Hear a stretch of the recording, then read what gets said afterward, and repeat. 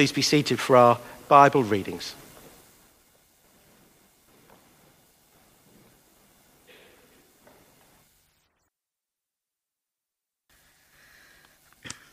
The first reading this morning is taken from the first letter of Paul to Timothy, chapter 3, verses 14 to 16.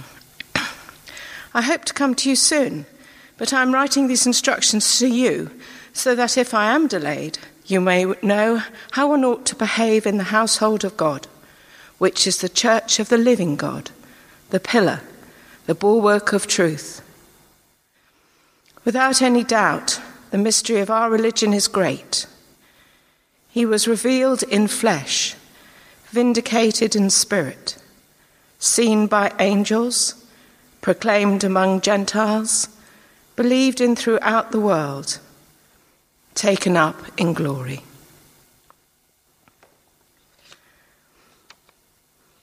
And the second reading this morning is from Matthew chapter 28, verses 16 to 20.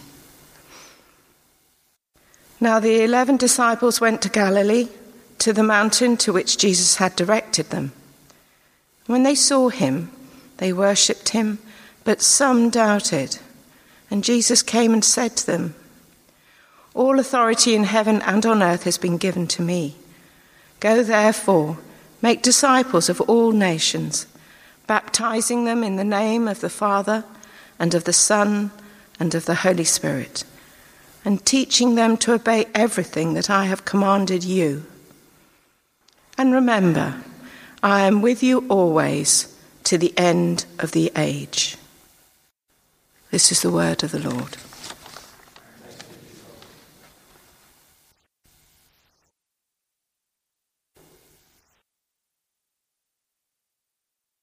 Shall we pray together?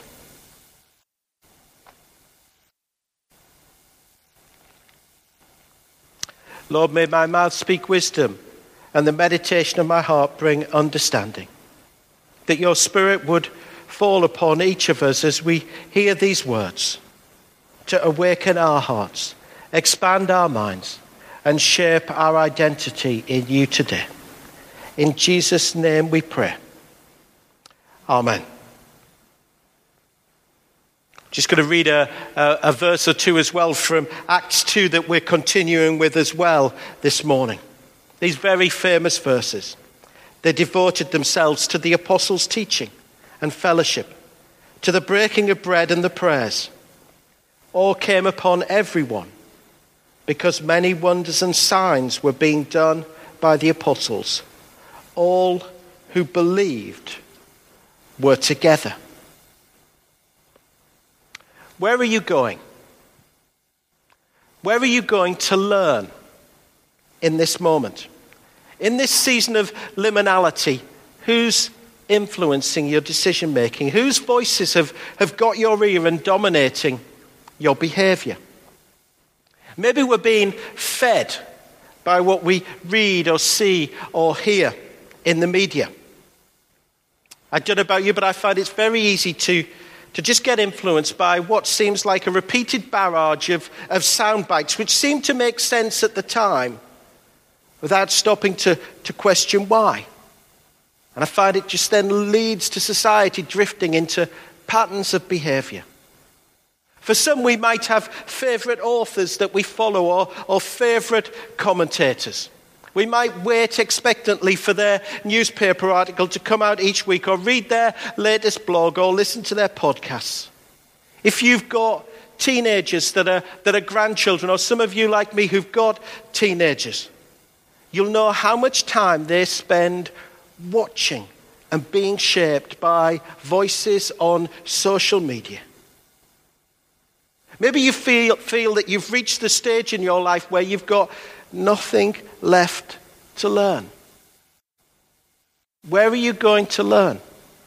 Where are you going to learn in this moment? Here's where I'm going to learn. As a pastor and priest, perhaps not surprisingly, above all, I'm listening to the voice of God's word. You see, it never ceases to amaze me how relevant this book is to every generation of life, right up to this present day. You know, when no one knows what this future might look like and when it might appear. I want to have learned to have acted like King Jehoshaphat and the men of Issachar did in their respective crises, as is recorded in the book of Chronicles. If you were here on week 1 of this series, you might remember how I mentioned how King Jehoshaphat, when facing a great crisis, went before the Lord in front of the people of God when they were just surrounded by a greater enemy and said, "We do not know what to do, Lord, but our eyes are on you." For it's only when our eyes are on God and we've learned from him, we'll be able to say, won't we, what was written earlier in the book of Chronicles, maybe 150 years before, about a previous time of crisis in the reign of King David. And there it's described how the men from the tribe of Issachar were those who had an understanding of the times, that they knew what Israel ought to do. You see, as God kind of leads us through these stages of liminality, he's looking for a church to look at the new thing, the next thing, because that's what always happens when we go through a great crisis. He's looking for a people whose eyes are on him, because then we will have an understanding of the times we live in and a godly wisdom to know what to do. For me, what that means is this. I'm looking at particular books in the Bible. I'm looking at reading, reflecting and praying around 5 books of the Bible in particular. They're the post-exilic books. The books of the pioneers of Ezra and Nehemiah, of the prophets Haggai, Zechariah and Malachi. Why? Because they were written in the context of the people of God returning to a situation after a great crisis of 70 years in exile. And while we may have been close to 70 weeks in an exile context, there are so many similarities, so many challenges, because what we find through the centuries is human behavior rarely changes when it's confronted with similar situations. Where are we going? Where are we going to learn in this moment? It's why we're exploring together God's vision of what it means to be his church. In May, what that looks like is we're exploring 4 of these different marks of what it means to be church as the early church interpreted all of Jesus' teaching. We've looked at how they were a caring church, of how they were a worshipping church, of how they were an evangelizing church. And this morning, we come to see how they were a learning church.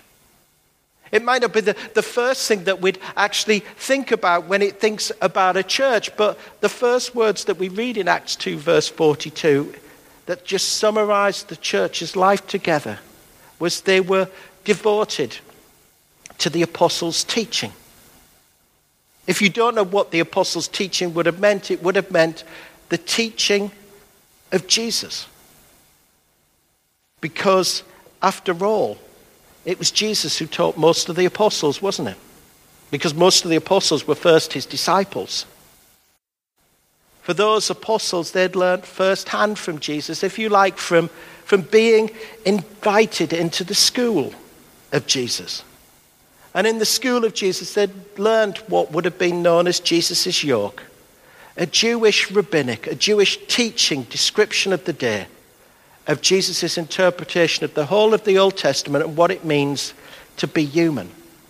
And that's what they would have learned at school with Jesus. They'd have learned, wouldn't they, through parables, wouldn't they? Or we might say through stories. Because Jesus taught so often, didn't he? Through stories of the message that he was bringing of the kingdom of God. Of how he was inaugurating a whole new reign of a life of heaven on earth. A life of love and hope and peace and justice. But they would have learned as well, not just from the stories that he told, they would have learned from the statements that he made. Because Jesus made an incredible amount of bold statements, didn't he? Just think about John's Gospel and those very famous I am statements that he made. I am the way, the truth, and the life. I am the resurrection and the life. I am the good shepherd. I am the gate. I am the bread of life. And so on from there. That just revealed who he was as God in human form as he takes those disciples way, way back to the time before the Exodus. And when Moses meets God at the burning bush and introduces himself as I am. See, that's why when we see in that reading that Rachel read for us from 1 Timothy 3, right at the end, you see one of the very first signs of the apostles themselves trying to put together in a simple formula, actually a creedal hymn and prayer, who Jesus is. As they describe him in his incarnation, his resurrection, his ascension, before describing his ongoing work through the church as the incarnate, resurrected, and ascended Lord. They would have learned from these statements that they then started to teach to others.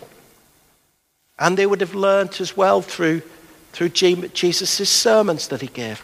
Perhaps most famously of all, the Sermon on the Mount, as he just sets out his manifesto for godly living. They learned from being in the Jesus school. But that wasn't the only way that they learnt Jesus' yoke, his teaching. They also learned, if we read in verse 43, how awe came upon everyone because many wonders and signs were being done by the apostles. They didn't just learn Jesus' yoke and Jesus' teaching, if you like, by being in school. They also learned it, if you like, by serving their time. By being apprentices, if you like, on the road, or perhaps sometimes in the water with Jesus. Because Jesus didn't just talk a good show. He demonstrated one as well. To show how he was, if you like, Lord over the physical world of creation. Lord over the demonic world. Lord over the world of sickness. And actually Lord over the world of the miraculous. And the disciples, the apostles that came to be, had seen and learnt firsthand with Jesus on the road. If you like, what that looked like was at first it was like this, wasn't it? He just said to them, you watch, and I'll do. He said, come and see, didn't he? Come and see, come with me to the wedding at Cana in Galilee. As you see water turning into wine. And then there came a moment where he said, you can help. I'll still do it, but you can help. Remember in the feeding of the 5,000 how he gives the disciples the job of handing out the bread and the fish to see the miracle before their very eyes. And then there came a turn the corner moment where he said to them, right, you do. And I'll help. And often what happens when we find ourselves in those situations, sometimes things don't go according to plan, do they? As the disciples tried to cast out the demon from the boy and they couldn't do it. And so Jesus has to step in and then explain afterwards why they couldn't do it. And then before they knew it, they were doing it themselves. And Jesus was just watching as the 12 are sent out in ministry to do 2 by 2 and then the 72 later on. They learned from being in the Jesus school. They learned from being on the road with Jesus. But there's also a third way that they learned. All who believed were together. See, it wasn't just that they were on the road with Jesus. It wasn't just that they were in school with Jesus. It was just the fact that they were in community with him always. You know, the informal conversations that just happened as they walked along the road, or as they sat and ate a meal together. Perhaps best of all we see this, don't we, in Luke's Gospel. When they just come up to Jesus because they've just observed how Jesus acted, and especially how Jesus prayed. And they came to him and they said, Lord, we've seen how you pray. We've seen how everyone else prays. We've seen how the synagogue leaders pray. We've seen how the other rabbis pray. And no one prays like you, so teach us how to pray. And thereafter we get the most famous prayer in the world, don't we? This prayer of not just a type of prayer, but a model of prayer as well. Where are you going? Where are you going to learn in this moment? Do you know what the greatest challenge is facing the world, facing the church today? Do you know what it is? You see, we knew it before COVID. And all the past 15 months has just shown is, it's just exacerbated it. It's just shown it and it's just revealed it even more starkly. It's the church's failure, both globally and locally, to learn to live out what we heard in Matthew chapter 28. To live out Jesus' Great Commission. It's our failure to learn to live by the apostles' teaching. To make disciples. You know, Jesus gives 4 instructions, if you like, in that Great Commission: to go, to make, to baptize, to teach. And the danger is that we give an equal weight to all 4. But actually one takes priority above the other 3. Why? Well, you need to know a bit of Greek. But if you know a bit of Greek, what you'll know is that in that sentence of Matthew 28, verses 19 to 20, 3 of those verbs are participles. 1 is a finite verb. This is how it works in Greek. The finite verb always acts as the hinge. What that means is it acts as the grammatical center of the sentence as well as the theological center of the sentence. And all the participles do, while they're important, they just reinforce what the finite verb means. To go, to baptize, to teach are the participles. To make is the finite verb. Therefore, the reality for every church is that command to make disciples. And it's around making disciples, around that, all other mission aspects of the church, whatever it is, whether it's going, whether it's baptizing, whether it's teaching, whether it's serving the poor, whatever.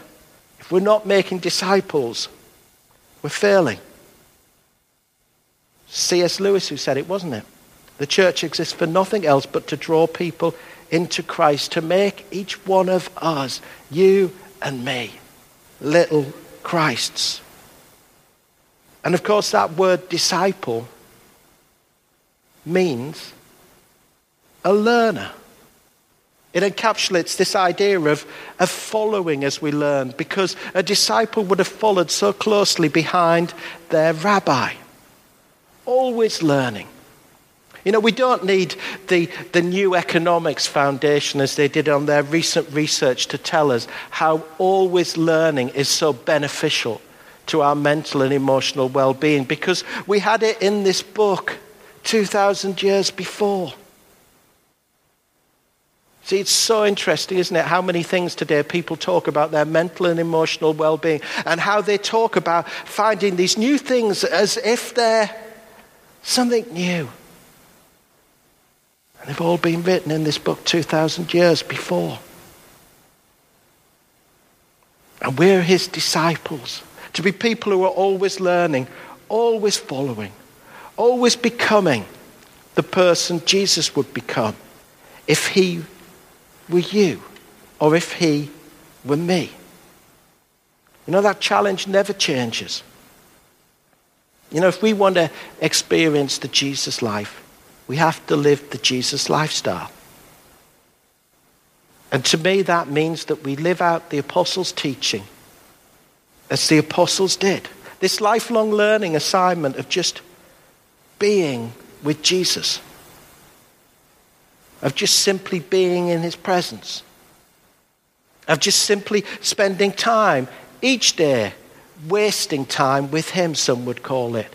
But kind of as David defined it in Psalm 27, to be in your presence, to sit at your feet where your love surrounds me and makes me complete. It's what Jesus described in John 15 of abiding in him, what Brother Lawrence called the practice of the presence of God.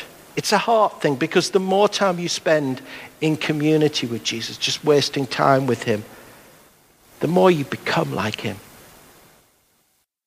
But it's not just about that. We have to enroll in the Jesus School. You see, it's never too late to learn. I was speaking to someone the other day, a Christian leader. He's nearly 82. And his mind's just as curious as ever. It's about learning to reflect upon this book. It's actually a head thing, because transformation comes through the renewing of our mind, and then it's about just getting on the road with him, isn't it? Doing what he would do if he were you. In the church, in the world. It's a hands thing. And then we'll be that learner that he talked about. We'll be that learning church, fulfilling Jesus' great commission to make disciples, of becoming the person Jesus would become if he were you. In the name of the Father, and of the Son, and of the Holy Spirit. Amen.